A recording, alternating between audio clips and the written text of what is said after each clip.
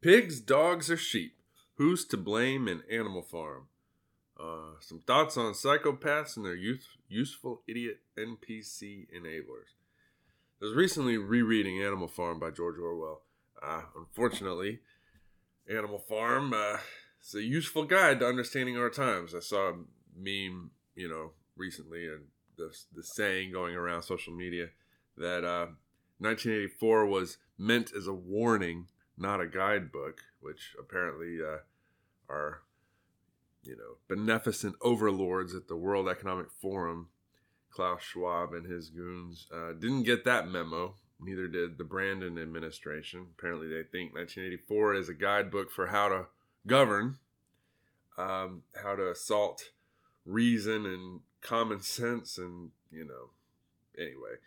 But Animal Farm is another one like 1984, George Orwell's books, that is very relevant today. And so anyway, I was rereading that, and I was struck by the question: whom do you blame for the corruption and tyranny among the farm's ruling class? The pigs, the dogs, or the sheep? Well, seems obvious to blame the pigs, because they're the ones actually in charge.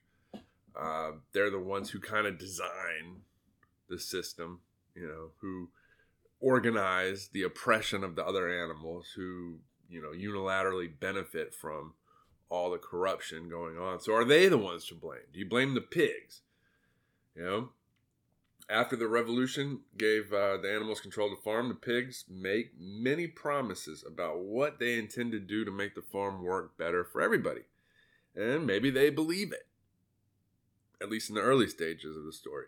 Animal Farm, if you remember the book, begins with Old Major, an elderly hog. He gives this rousing speech, about his dream that he had about a future where animals would be free from humanity and that they would get to keep the fruits of their own labor instead of having to give it all to man, a creature who doesn't produce anything. He's, an allegory for, I guess, communism, right? Like that's the sales pitch for it. Well, you got these capitalists, they just own everything, they don't produce anything. And there's a certain, on an emotional level, a certain power that imagery has. Because, especially if you go back to the early 1900s, late 1800s, the Gilded Age, all that, Upton Sinclair's book, The Jungle. Back in those days, there's, if you died in a factory because there were unsafe working conditions, or you got severely injured, so that you couldn't work anymore, well, you were just kind of shit out of luck. Like, there was no workers' comp, there was no, disability insurance, none of that. Like, the factory owners would just basically wash their hands of you and let your family deal with the fallout of your injury or death, right? So obviously, it wasn't like there was just nothing going on and the communists just came out of nowhere and said, hey, workers of the world, unite. There was some real abuses. Well, we see that today, right? The crony capitalism going on today where, you got essential businesses just happen to be the ones that are able to afford the big money lobbyists, just happen to be the big corporations and financial firms that are able to, have perfect ESG scores and hire ex-public officials to give speeches for 6 figures a pop, things like that, right? Your mom and pop stores can't do that. They're not essential when there's a pandemic. Mom and pop stores, you must shut your doors down. You must close your businesses, go home and just starve, right? But big corporations, well, by all means, stay open because you're essential, right? Now, what's that from? Obviously that's government corruption, but there's also there's this oligarchic class of rich people that just, it really is kind of us and them, they're not on our side. So, when I read some of the abuses of the system that, the Rockefellers and, JP Morgans and such were doing back in the day, it's easy to believe because just replace them with Bill Gates, Klaus Schwab, Jeff Bezos. It's the same shit, same shit, different era, but basically the same type of thing. You got, there's a reason why Jesus if you take the things that Jesus says seriously, has a lot to say about greed, and you can't serve God and mammon, aka the money god. You can only choose one master to serve. You're gonna hate the one and love the other, or love the one and despise the other, but you can't serve them both. You can't have two gods with conflicting values, right? So anyway, back to what I was saying. The pigs, right? They preach this message about the powers that be, the ruling class. They're like, they're evil. They're just taken from us. We're going to be the good guys. We're on your side, right? So you see, there's a certain element of truth in that. So that gives it some power, some credibility, some persuasiveness. The question is, how sincere are the pigs in what they're saying? It seems like they kind of course, if you're familiar with the story, spoiler alert, if you haven't read Animal Farm, it's your own damn fault, because it's a short book, it's easy to read, it's a fun read, and you should have read it by now. So anyway, if this spoils the ending for you, it's your own damn fault. But yeah, the pigs turn out to be just as bad, if not worse, than the human they replace. They basically, by the end of the story, the animals are looking in the farmhouse windows after the pigs have violated every rule that was set in place to kind of ensure that the new system would not be corrupted like the old system was. The pigs have violated all those rules. They've changed, all animals are equal, but some are more equal than others, right? So they're looking in the farmhouse window at the end, and they see the pigs meeting with the humans, and they can't tell the difference. It's like they look from the pigs to the humans and the humans to the pigs, and it's like they all look the same, right? Well, that tends to happen. I mean, it happened in the Soviet Union with Stalin, whom Napoleon the Pig in Animal Farm is modeled after. Seems to be happening among a lot of our self-proclaimed progressive class in the United States, claiming to be all about helping the little guy, the working class. But you notice, they kind of, it's a very cliquish set, They graduate from the right schools, a.k.a. the elite. If not Ivy League, then, something similar, an elite liberal arts college or something like that, right? They don't do really any useful work. They've never gotten their hands dirty, working in construction or any of that. Now they, their livelihood is just the political system. They never had a real job, so they're kind of like this insulated class that's set apart from the common herd, as they view those of us in flyover country, who may rule over, right? And it's kind of, when you read about their corruption, I mean, an example of this, like Black Lives Matter, right? We're fighting for the rights of these, the black underclass, the poor and marginalized black people who the police are just murdering and just declared open season on. And of course you realize that narrative was mostly a lie, and they cherry picked a few bad, or a few egregious examples of police misconduct, kind of mixed it in with other cases that were a little less clear, where they just smeared the police officer and put out misinformation about what happened, selectively edited video and so forth. And then you find out, well, it seems like it was a big grift, because the people who founded the organization wind up going from their non-profit activism to becoming multimillionaire real estate tycoons in just a few years, right? It's like, wow, in that, there's a lot of money to be made in nonprofit activism and community organizing. So, anyway, back to what I was saying. You got the pigs. They're kind of that ilk. And you got them making these promises. It seemed like they actually believe it. Like Old Major, gives this, and maybe Old Major does. He dies before the revolution happens, but he's telling them about this vision that he has for the utopian future where all the animals are going to be equal. They're going to, keep the fruits of their own labor and live a better life. And he dies before the revolution happens, so it falls to the other pigs to interpret his dream and make it real. And so then there's these two leading pigs after Old Major dies. There's Napoleon, who's modeled after Stalin, and Snowball, modeled after Trotsky. So Napoleon, he's kind of a bad guy from the get-go. It's pretty obvious early on, even before the revolution happens, that he's not on the up and up, that he's kind of a self-interested, dishonest demagogue.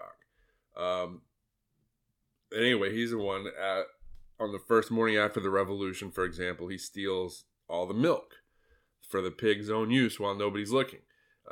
He's conspicuously absent from the animals' second battle. So you have the first battle where it just kind of spontaneously happens. They kick the humans out. Then the humans come back to try to retake the farm. And Snowball is the one that really leads the defensive, fight for the animals. He's the one at the front. He's the one that charges straight into the farmer and gets shot.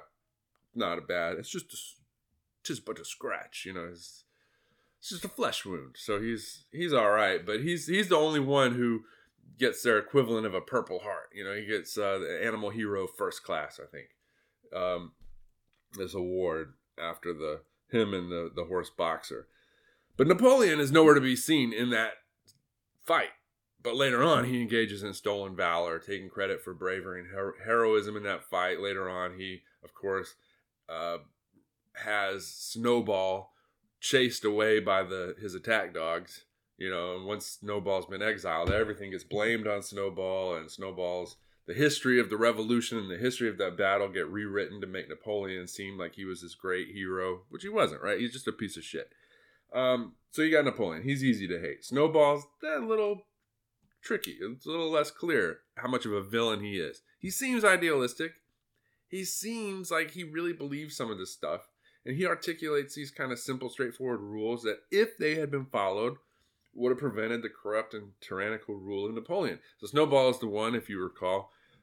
He's the one that painted the rules, including the infamous "all animals are equal," which was later amended after Snowball was exiled by Napoleon's henchmen to read "all animals are equal, but some are more equal than others." So anyway, but there's moments where you see Snowball kind of agreeing with Napoleon. Like there's this Napoleon has this desire to, what's the word? Appropriate all the the milk, the windfall apples, things like that, for the exclusive use of the pigs. So that's kind of going against their professed egalitarian value system. All animals are equal, but only the pigs get these extra treats, right?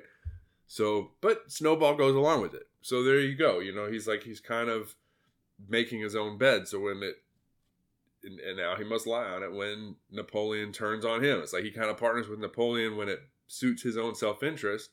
And then when Napoleon turns on him, it's kind of like, well, that's what happens. Or you partner with sociopaths. I mean, they turn on you at some point. You kind of got to take responsibility for that. So anyway, and then you got this other pig, Squealer. He's like the chief propagandist for the pigs. So maybe you could call him a community organizer. And he's the one that, the pigs will, or particularly Napoleon, will announce something that goes against the interest of all the other animals. The other animals are kind of grumbling about it. Like, hey, how come, for example, they were early on after the revolution, they would debate. And then really the pigs would be the ones debating. But all the animals would vote on whatever, measures the pigs proposed. Well, after Napoleon gets rid of Snowball, he kind of unilaterally does away with that. Like he says the pigs will just kind of announce at their meetings what's going to happen. The other animals won't vote on it anymore. And so Squealer's the one who goes around to the other animals and kind of explains, soothes things over, makes them see, well, it's really not that bad. And so he tries to, basically uses, just propaganda and charm and charisma and hand waving, or in his case, tail twirling. He uses his rhetorical gifts to support Napoleon's demagoguery. Is he to blame? Are the pigs? The pigs are the ones running the show. They're the ones lying to the other animals. They're the ones, in control of the machinery of government. Are they the ones to blame for what's happened at Animal Farm? Maybe. But the other animals, they kind of go along with it too, right? I mean, when Squealer, he's the one that's their kind of deputy propagandist, when he comes around to tell them things, to kind of explain why Napoleon did what he did, they kind of get a sense, I don't know, something doesn't sit right with me on this. It seems like you give them an inch, they take a mile. It seems like we're always being urged to make these compromises with the pigs, and it's always one-sided. It favors the pigs at our expense. The pigs don't keep their promises, but they keep trusting what Squealer tells them, right? Because he's kind of like your Bill Clinton type, the guy who can, give you this sheepish boy just got caught with his hand in the cookie jar, but, come on, I'm your friend. I'm the nice guy. Make you feel sorry for him, right? I feel your pain, or whatever Bill Clinton would say, right? So he's like, he smiles with such seeming sincerity. How could he be a bad guy? He calls us comrades, right? Surely we're on the same team. He wouldn't betray us, would he? I mean, he looks like such a likable person. He's so charming. He's so smooth.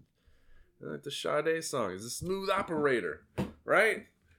So, such a person who's like, smooth operator, right? Hey, he couldn't be a bad person, And replace Squealer with Bill Clinton or Barack Obama or George W. Bush or whoever. Take your pick of people who lie and smile when they do it. And they seem like nice guys. The type of person you could have a beer with in the case of George W. Bush. Or in the case of Bill Clinton or Barack Obama, the person you could just sit and be mesmerized as they give this great speech with all this rhetorical flourish. Like Barack Obama, in a 2004 DNC convention.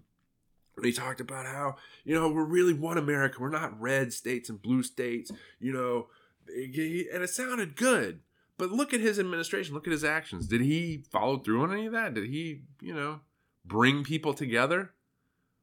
He was kind of billed as a post-racial president. But you could really argue that he kind of set race relations back by really inflaming tensions and, highlighting identitarian political concerns, I mean, he kind of said one thing and did another, right? And then he claimed to care all about, social justice and poor people and black people and all that. And who did he bail out? The banks, the Wall Street guys, not the poor people, the rich people, right?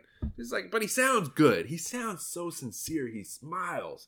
How could a person who smiles and is so sincere and seems so nice and friendly, how could they possibly be a bad person? How could they really be lying to you and just taking advantage of you? Surely Barack Hussein Obama, Mr. Hope and Change, surely he's a nice guy. Surely he's on our side, right?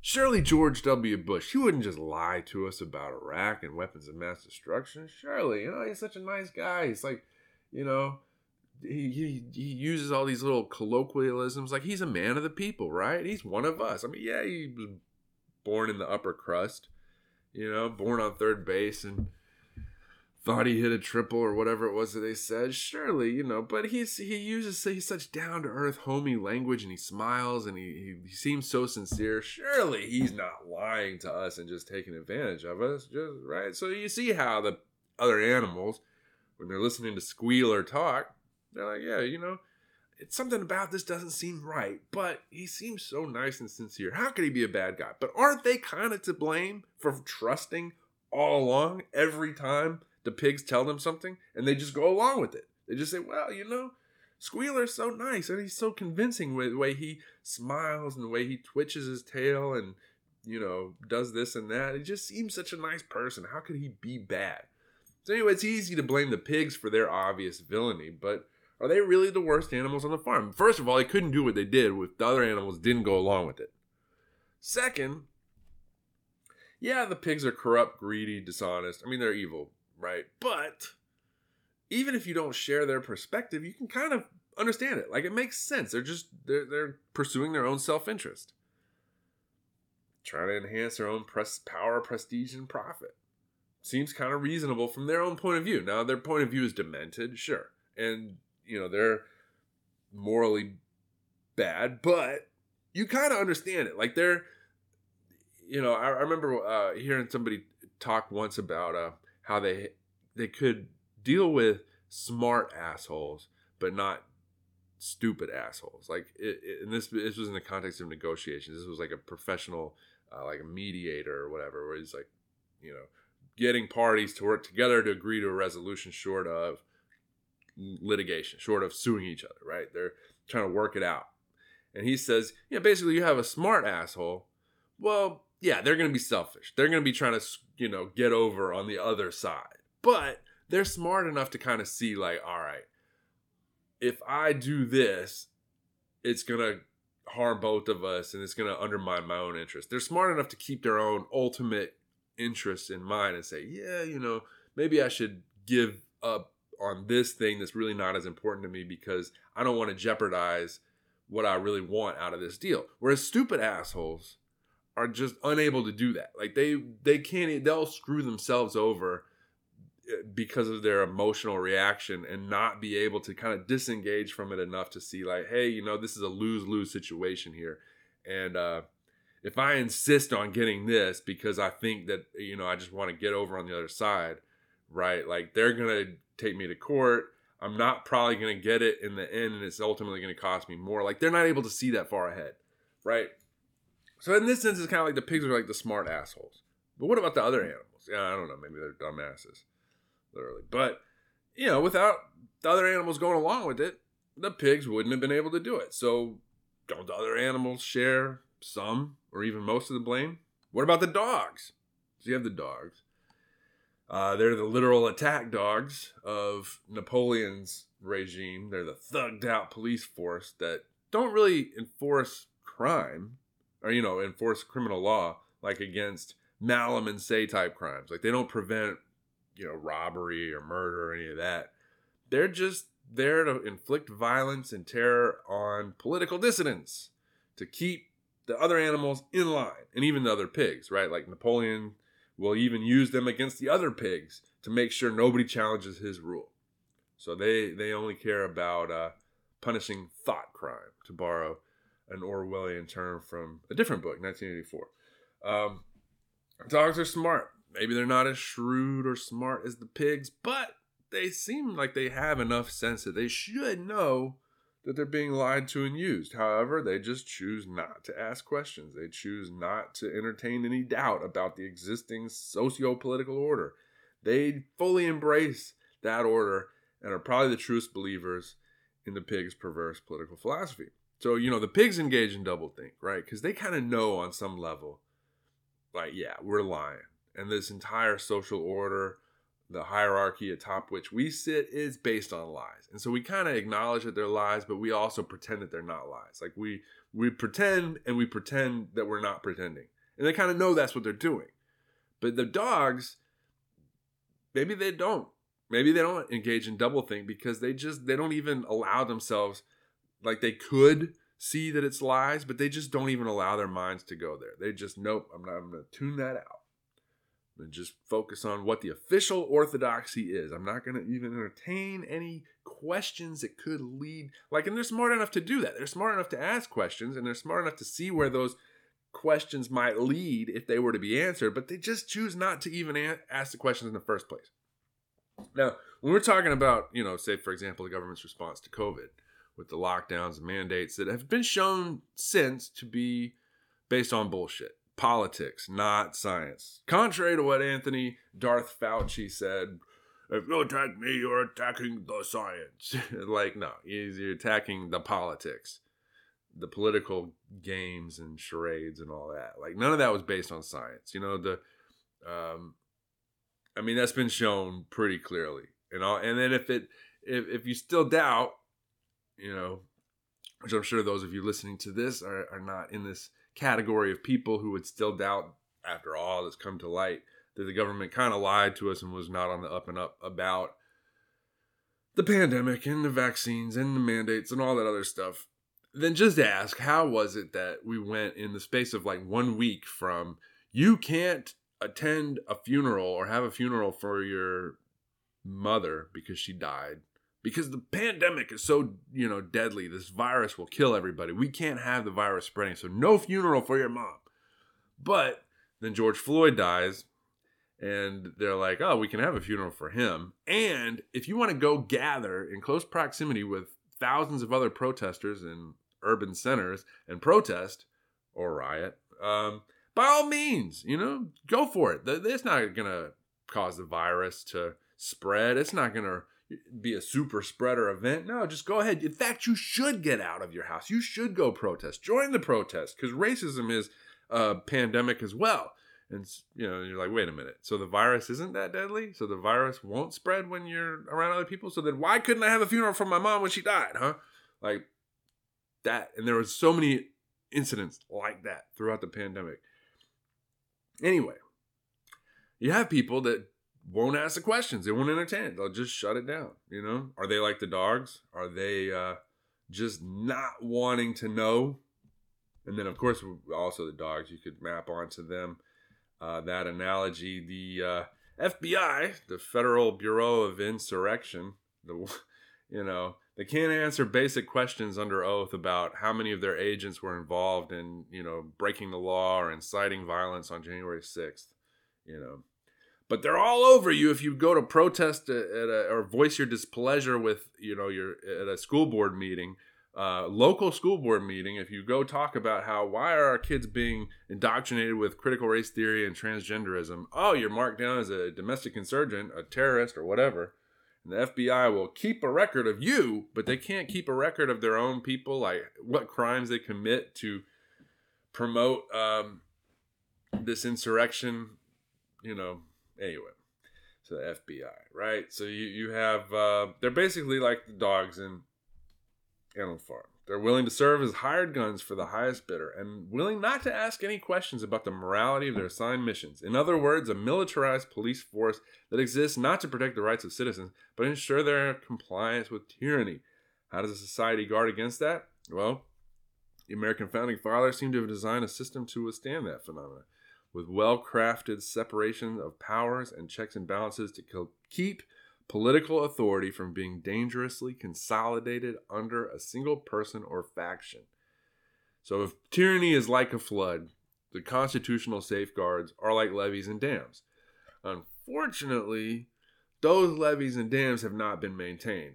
Instead, for the past several decades, elected officials and their donor class have conspired to undermine those safeguards, which are now on the verge of collapse. So yeah, just this past week, of course, you have the FBI raiding the house of a former president and likely political candidate for the office of president in 2024, i.e. the political opposition of the current president, Brandon, aka Joe Biden.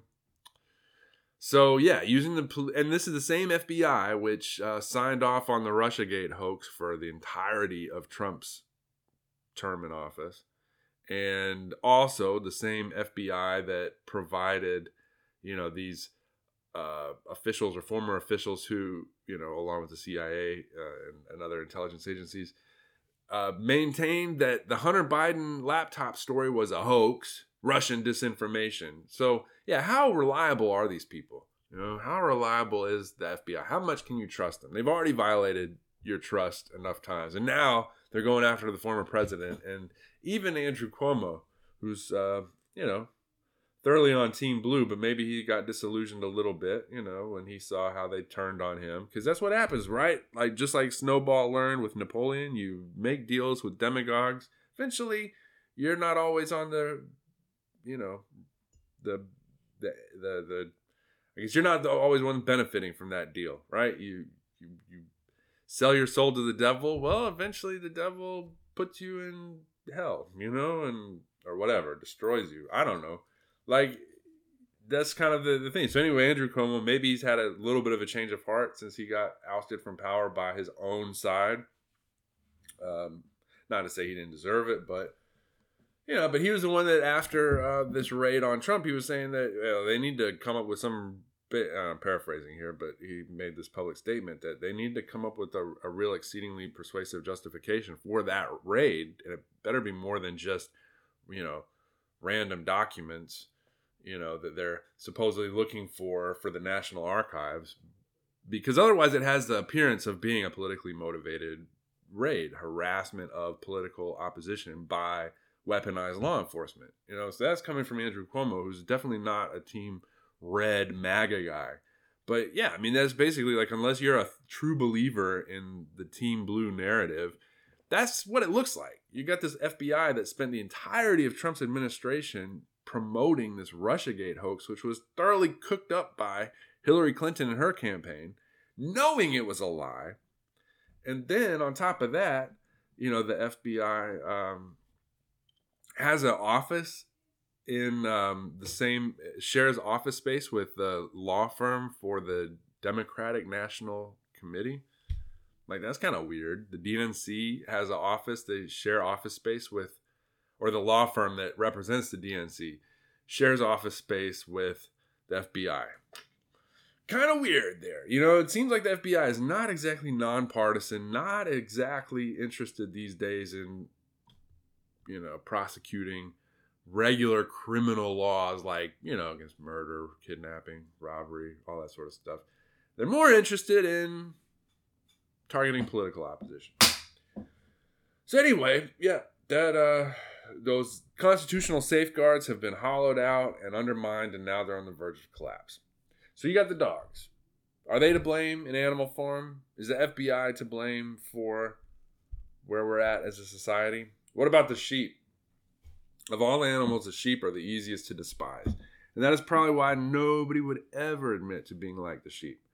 You can imagine a power-hungry, dictatorial, political operative, Machiavellian type might read Animal Farm and see, some of the things Napoleon does and kind of laugh because they see themselves and they're like, yeah, these people are stupid. Like, they're psychopaths, right? And so they look at other people as just tools to be used and manipulated for their own ends, and they kind of get off on that. And so they look at the story and they see Napoleon doing what he does, and they may not say this openly because it, they like to present the image of being good people even though they're not. It's like the Plato's Republic, where Socrates is presented with this thought experiment of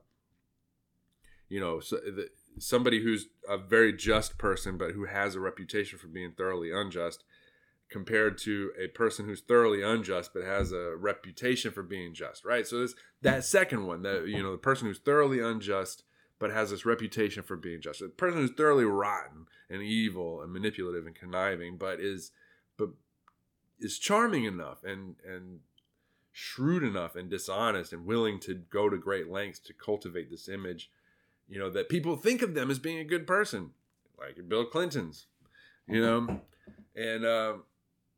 and yet they're really evil, right? So it's like somebody like that reading about the pigs in Animal Farm might think, yeah, that's kind of like me, and laugh at it, right? Somebody who's like in the FBI, and just after raiding Trump's home, Mar-a-Lago, might read this and see themselves in the dog, attacking Snowball, right? And they might think, yeah, that's pretty funny, haha. But nobody would ever read about the sheep and think, yeah, that sounds kind of like me. No group thinking idiot school child, having been assigned to read Animal Farm for class, would read about the sheep mindlessly bleeding stupid slogans at the behest of demagogues. 4 legs good, 2 legs bad, and then later on, 4 legs bad, or 4 legs good, 2 legs better. Well, they changed the slogan. They don't notice, They wouldn't see that and think, oh, that's kind of like me. I do stuff like that. I take stupid slogans that contradict what I believed yesterday, and I just repeat them as if they make sense. And I never question how, contradictory my beliefs are. I just, whatever the current thing is, right? Nobody ever does that. They think they arrived at their conclusions themselves. They didn't get them secondhand from the television or from their phone or from social media or whatever. So yeah, NPCs, or Hylics as the Gnostics called them, or organic portals as Laura Knight, Jadesic, I think that's how you pronounce her name, calls them. Anyway, they're called different names, but they're basically people that aren't, well, the Gnostics thought that they didn't really have souls, that they were just soulless humans, just material, or you could say NPCs, whatever, part of the simulation. I don't know what they are, but it's that whole concept is kind of interesting because you do meet certain people. They seem very one-dimensional. They seem not to have a lot going on. They just kind of parrot whatever beliefs they're given. You see them They present as true believers in whatever the current thing is without ever noticing that today's current thing completely contradicts last year's current thing, or that they themselves were just as passionate and unquestioning in their support of last year's current thing as they are about today's current thing, right? So an NPC is not going to read Animal Farm, look at the sheep, and say, yeah, that's just like me. Nobody identifies as a sheep, but there are certainly plenty of sheep out there. Now, are they to blame? I mean, Animal Farm. It's basically a mirror, and you can look at it like the people may read about this, and a lot of people may, because they're told the sheep are bad. The teacher gives them that opinion to have. They think they came up with it, and they look at the sheep, and the teachers told them the sheep are bad, and so they're like, yeah, the sheep are bad, but it never occurs to them that they're the sheep, that Animal Farm is a mirror, and that the object of their scorn is actually their own reflection staring sheepishly back at them, right? Like, nobody thinks that way. They're contemptible wretches. They're the useful idiots who loudly and wholeheartedly support the evil regime. They mindlessly repeat its empty slogans. They confuse the public discourse by insistently making their voices heard despite having nothing original or insightful to say. Their stupid shouting accomplishes nothing except to drown out the voices of anybody who might ask questions the ruling class doesn't like.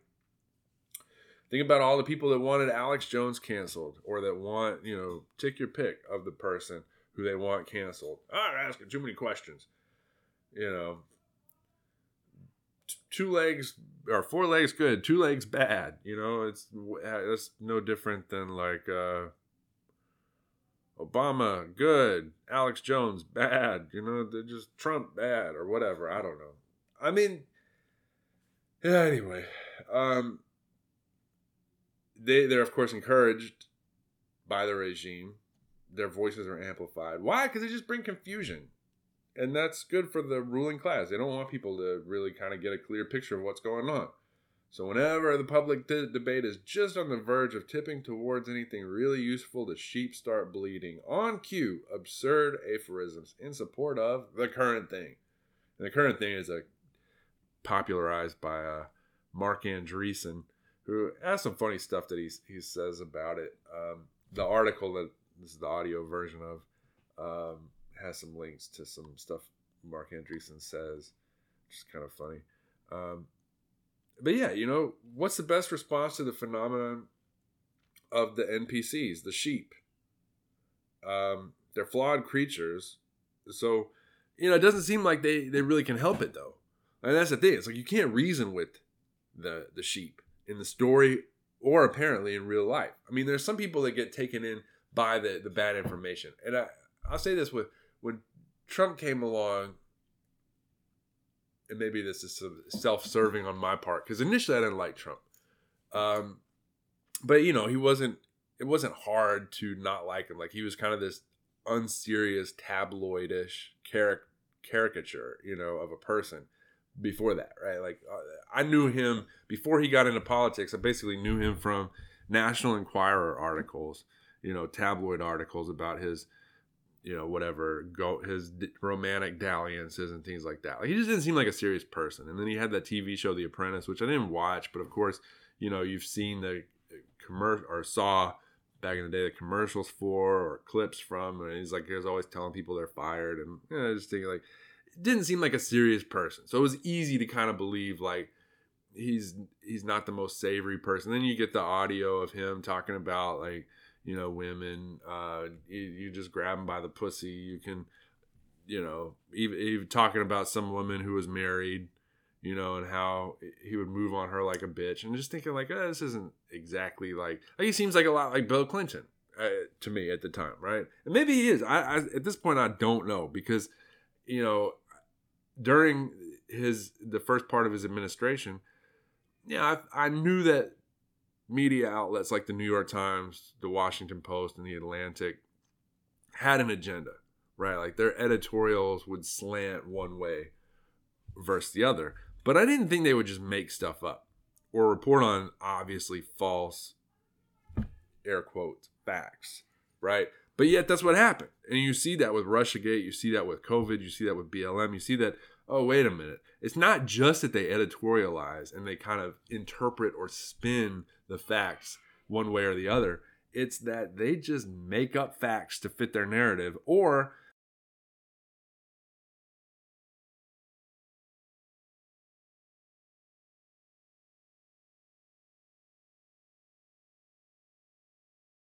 they just suppress the facts that they don't like.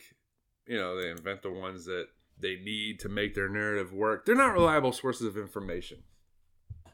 So at some point, I got red pilled during that whole thing. I mean, I'd already kind of been like, I knew, well, I'll have to talk about this another time so that it doesn't get too far afield from what this article is about. But I think there are people who, because a lot of people went along with, say, for example, 9/11 justifying going to war in Iraq, right? Well, Saddam's tied to Al-Qaeda somehow. He's pursuing weapons of mass destruction. We can't let him get these weapons of mass destruction because then Al-Qaeda could use them to attack us and blah, blah, blah. People fell for that, right? Including people who I don't think are sheep, who just going on bad information draw what seem to be logical conclusions, right? But at some point, when there's enough glitches in the matrix, so to speak, enough times where you see, like, for example, what I just said about earlier about, during the pandemic, one day, don't have a funeral for your loved ones because the virus is so deadly and so dangerous that it'll spread and kill a bunch of people. So you can't do that so do not have a funeral. In fact, New York, Mayor de Blasio, Wilhelm, whatever, he says that he's going to send the NYPD to attack people who are having funerals for their loved ones. But then when George Floyd gets murdered, well, by all means, go out and protest.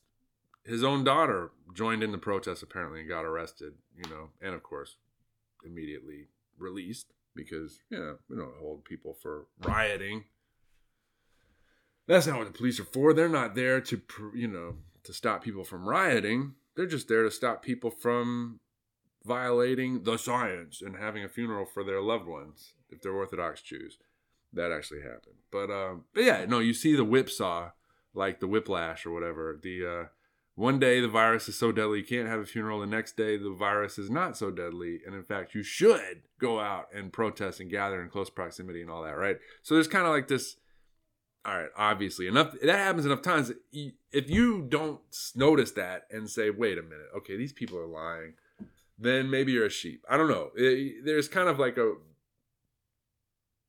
I'm not sure. Maybe people are, it seems like at some point you make a choice. You're either going to double down on what you already believe, confirmation bias, or you're going to ask the questions and say, well, wait a minute. This doesn't add up. They told me 2 + 2 = 4 yesterday. Today they're telling me 2 + 2 = 5. They can't both be true. Somebody's lying. What's going on? And maybe the people that just double down on that, they're just the sheep. Maybe you become sheep. Maybe you're congenitally a sheep to begin with. I'm not sure. But in the story, the sheep don't seem to be able to help their condition. They don't seem to have any more choice about their role in society than a brick would have about its role in the construction of a wall. They just don't seem capable of transcending their sheepish nature. So can you blame them? I mean, they're contemptible creatures, but can you blame them? They just seem to be kind of doing what they're capable of doing, following their own nature. So anyway, maybe the best response to the phenomenon of NPC sheep would be for society to erect safeguards to mob rule. Similar to, wait for it, the drafters of the U.S. Constitution, what the founders intended, right? Sheep, they're like inert matter. You don't change the course of a river by arguing with the water about how reasonable it would be to flow one way instead of the other. You have to channel the water's flow with things like dams and levees. So, I don't know how to reconcile a commitment to freedom and self-governance with the stubborn reality that a large number of people are just unable or flat out unwilling to take responsibility for themselves and their freedoms, that such responsibility is a necessary condition of liberty, and that such people who won't take or can't take responsibility are therefore incapable of self-governance. I mean, that's kind of true. But what do you do? How do you promote freedom and yet acknowledge that the mob is mostly irrational and, how do you prevent mob rule? Well, America's founding fathers designed a pretty good system to do that, with bulwarks against mob rule, checks and balances, and constitutional safeguards. But those have been undermined, often by self-proclaimed progressives in the name of expanding, quote, democracy, by uncoupling freedom from responsibility, right? That's how they've expanded democracy, by, uncoupling freedom from responsibility, and that's end up leaving us less free and more prone to tyranny than ever before in America. So anyway, are the sheep to blame? I don't know. It seems like they just kind of are what they are, and maybe like the founders' vision with the Constitution, the safeguards against mob rule, maybe that's the best we can do. Then there's Benjamin the donkey. Now, is he to blame? And he kind of stands out like a sore thumb in the story. He keeps his own counsel. He's one of the few animals, aside from the pigs, that is able to read. But when he's asked his opinion on politics or society or the revolution, he just gives these cryptic answers that, you've never seen a dead donkey. Donkeys live a long time. Things like that. So he doesn't really... He just kind of responds to things with this cynical indifference. He keeps his head down. He does his work without complaining, but he also doesn't volunteer for extra duties or display any enthusiasm for any of it. He just lives by this assumption that life is pretty much always going to be the same no matter who's in power or no matter what political reforms are going to occur. That is, life is just always kind of going to be bad. It's going to be full of suffering, stupidity, and sin. So, Benjamin the donkey, is he to blame? I don't know. I mean, he's just one guy in the story, and in the world, maybe you feel like Benjamin the donkey. You see the corruption, you see what's going on, and you're like, man, but I'm just one person. We're up against a system where the psychopaths are at the top, and they're so well funded and organized and all that, and they've buttressed their position so well, and then under the psychopaths, you have all these NPC sheep and dogs that are willing to lie, cheat, and steal to support the current thing, whatever that is, without noticing that today's current thing contradicts yesterday's current thing. It just seems like if you're a rational person who's like, I just want to be left alone. I want to leave everybody else alone. Like, I just want to, everybody live their own life, without telling everybody else what to do. Kind of maybe more libertarian minded. It's easy to identify with Benjamin the donkey, but then you also see, well, what is Benjamin the donkey's non-involvement, cynical indifference? What does that lead to? It just leads to, by default, the pigs running the show with the dogs and the sheep, assisting them or enabling them, being their useful idiots. Maybe that's inevitable. Maybe if in the story Benjamin the donkey had spoken up at some of the earlier meetings before Napoleon's, tyrannical rule was too well established, maybe then it would have changed things. Or maybe not. Maybe he would have just gotten on Napoleon's hit list and the dogs would have been sicked on him and he would have come to a violent end, and that would have been that, and nothing would have changed. So I don't know. What do you do?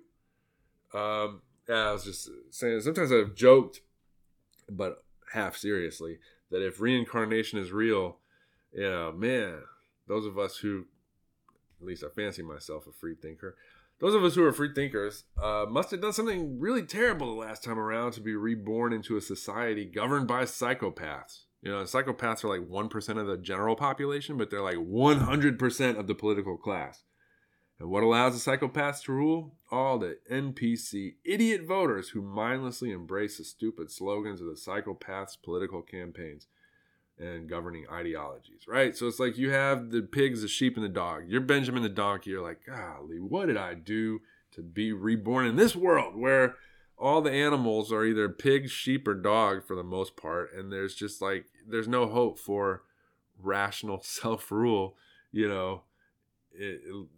in this libertarian ideal, live and let live. It just doesn't seem like it's possible because everybody's engaging in this groupthink along these partisan lines, and I don't know. It's like another analogy is like and this is how I think of Alex Jones. Alex Jones is like, imagine being Alex Jones. So he saw a lot of this stuff before anybody else really was before it was popular mainstream to see it. And thank God for Alex Jones. Like, he's somebody that early on was easy to write off because, you know, you didn't have a lot of familiarity with him. All you would have to go on is what people said about him in the press, you know, which is like a straw man version of his position, and then some of his more, at least initially, seem to be outlandish positions or claims taken out of context. And one of those outlandish claims was like, oh, there's these rich people have these private islands where they engage in sex trafficking and sex with underage girls and sex slaves and blah, blah, blah. And there's these private islands, and you're like, that sounds crazy. And then you find out about Jeffrey Epstein and Jeffrey Epstein's ties to like Bill Clinton, Bill Gates, and the like, and you're like, oh, well, maybe Alex Jones was right. And there's been enough of those times where Alex Jones has been right that he's basically like, here's what I would liken Alex Jones to. Alex Jones, imagine being on the Titanic, and you hear the crew talking among themselves about the plans that the captain has to ram the ship into the iceberg, right? It's like, we're setting a chart for this ice field, and we're going to ram the ship into an iceberg. You find that out, and you try to tell people, and instead of like saying, what? Seriously? Like, we got to get to the bottom of this. We got to make sure that this doesn't happen. They're like, oh, shut up. Quit spreading misinformation. Put him somewhere where he can't be heard anymore, because nobody needs to hear this misinformation. And it's like, you know that what you're saying. It's like the guy in, if the psychopaths using the Plato's Republic, you know, the thought experiment where you have one person who's like thoroughly just but has a reputation for being unjust, and then the other person is like thoroughly unjust but has a reputation for being just. You know, like if the psychopaths like Bill Clinton are thought well of, even though they're these evil, rotten people, and then the people like Alex Jones who mean well are actually slandered and thought of as being these malicious, you know, people, right?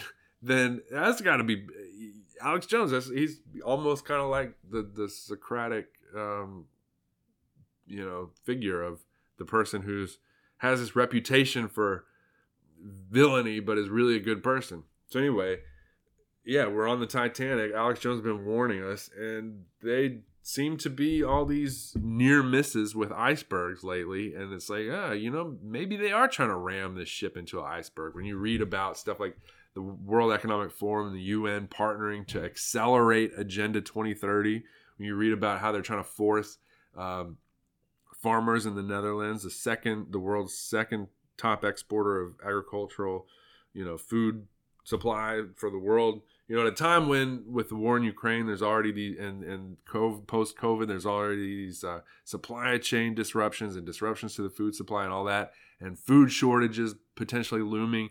Now they're trying to force farmers off of the land and force the remaining farmers to get away from using fertilizers that work.